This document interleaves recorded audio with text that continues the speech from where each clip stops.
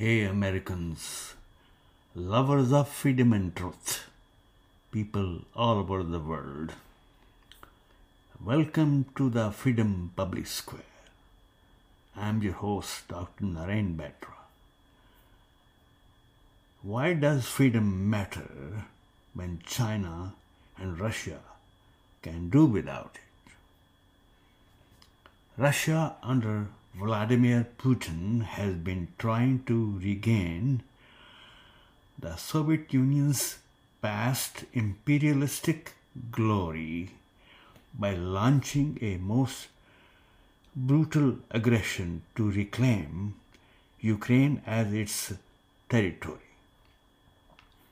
In the 2022 Victory Day speech, Putin said, "Let me emphasize once again that Ukraine for us is not just a neighboring country. It is an integral part of our own history, culture, spiritual space. These are our comrades, relatives, among whom we are colleagues, friends, former colleagues, but also relatives, people connected with us by blood, family ties." Hence Putin's justification for launching a special military operation to liberate Ukraine from what he called the neo-Nazis. China's claim on Taiwan is equally passionate and uncompromising. Nationalistic authoritarianism, exemplified by Russia and China, is a powerful alternative to democracy as a political organizing principle. Its seductive appeal, based on maintaining social order and national culture, as well as prospects for rapid economic growth, is widespread. Spreading democracy is a worthy goal, but the USA faces complex challenges in an interdependent world, challenges that are compelling policymakers, Democrats and Republicans, to act as pragmatist idealists.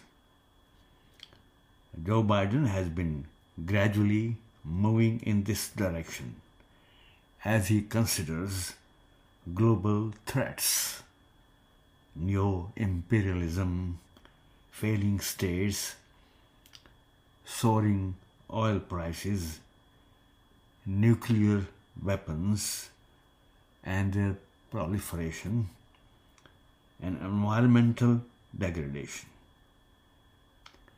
Forming a League of Democracies, as many liberal scholars have talked about, is not enough to solve global problems. Consider the present actualities.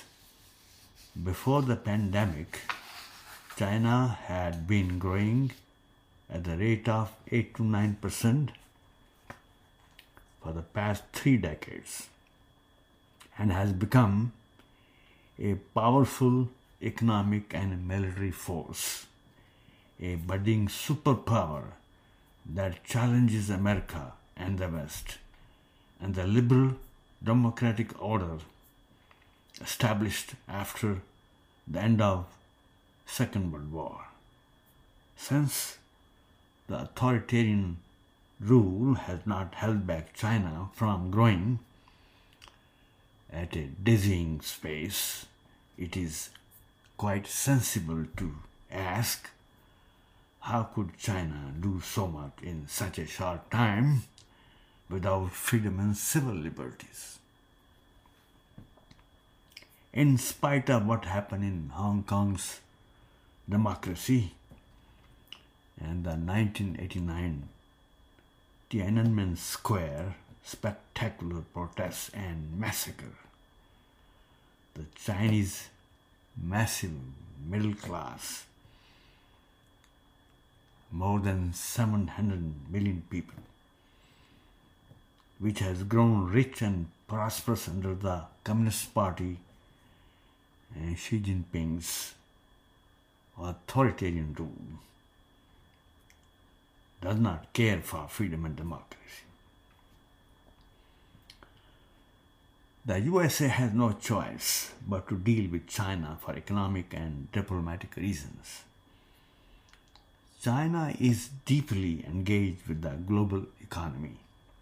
Decoupling from China would be extremely disruptive. America is struggling with what to do with TikTok in spite of the security threats it proposes. Last year, US trade with China exceeded $690 billion.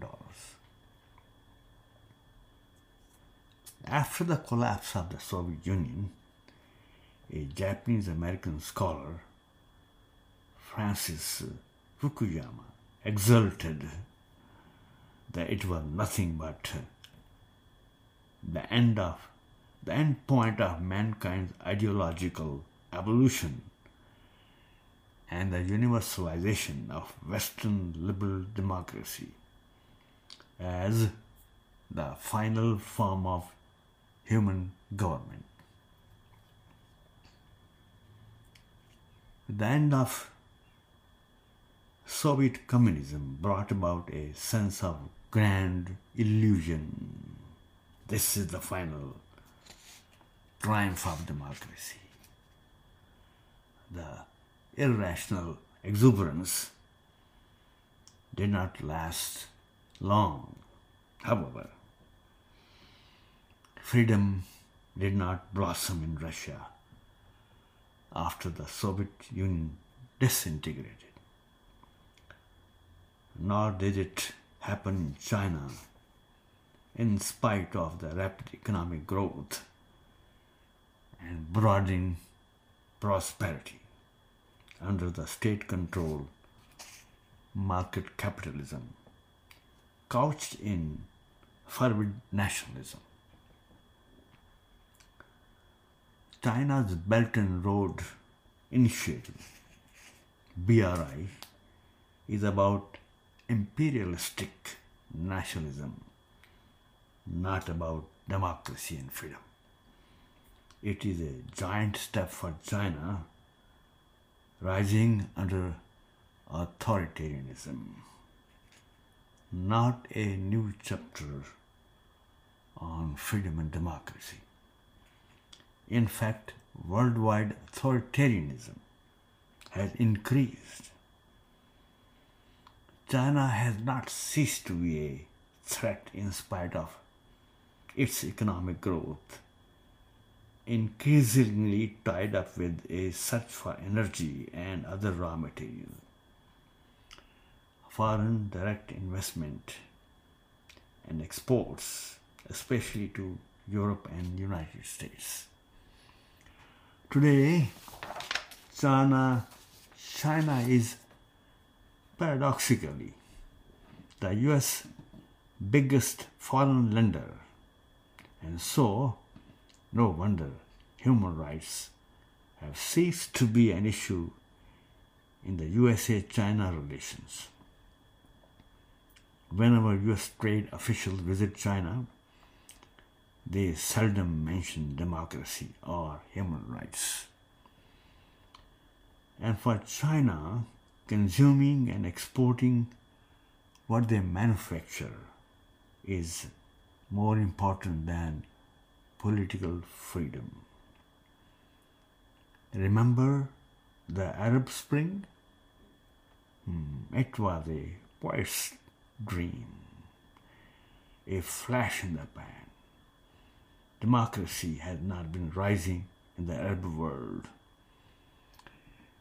where authoritarianism holds a mighty sway between the USA and Saudi Arabia and other seemingly pro-American Arab countries in the region, human rights and freedom are never hot-button issues.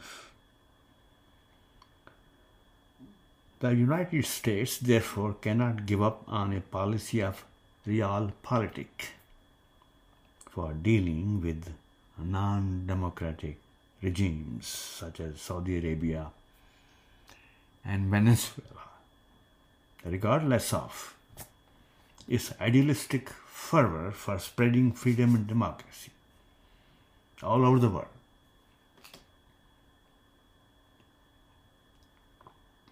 As America gave up on Iran,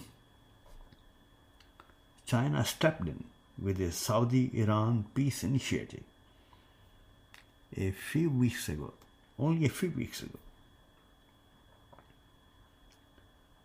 There is no gainsaying the fact. One cannot deny that the USA remains a nation vulnerable to disinformation and terrorism so long as authoritarianism and hate ideology prevail abroad and even at home, and for which some experts believe there is no other solution except to expand a democratic form of government and freedom all over the world. But the USA cannot bulldoze democracy into any country. The narrative of democracy must include economic aid, including preferential trade for poor countries that have been making valiant efforts to grow economically and fight domestic terrorism, as well as threats of foreign aggressions. Instead of crouching toward China or Russia as a model, they should look to the USA for inspiration. This is the biggest challenge for US international diplomacy today. Rebuilding Ukraine after the Russian guns are silenced, and that day is not very far, and enabling Ukraine to become a member of the European Union would create hope for democracy. But it is the vast and economically vibrant Indo-Pacific region that is the best hope for democracy, and where India is a shining star.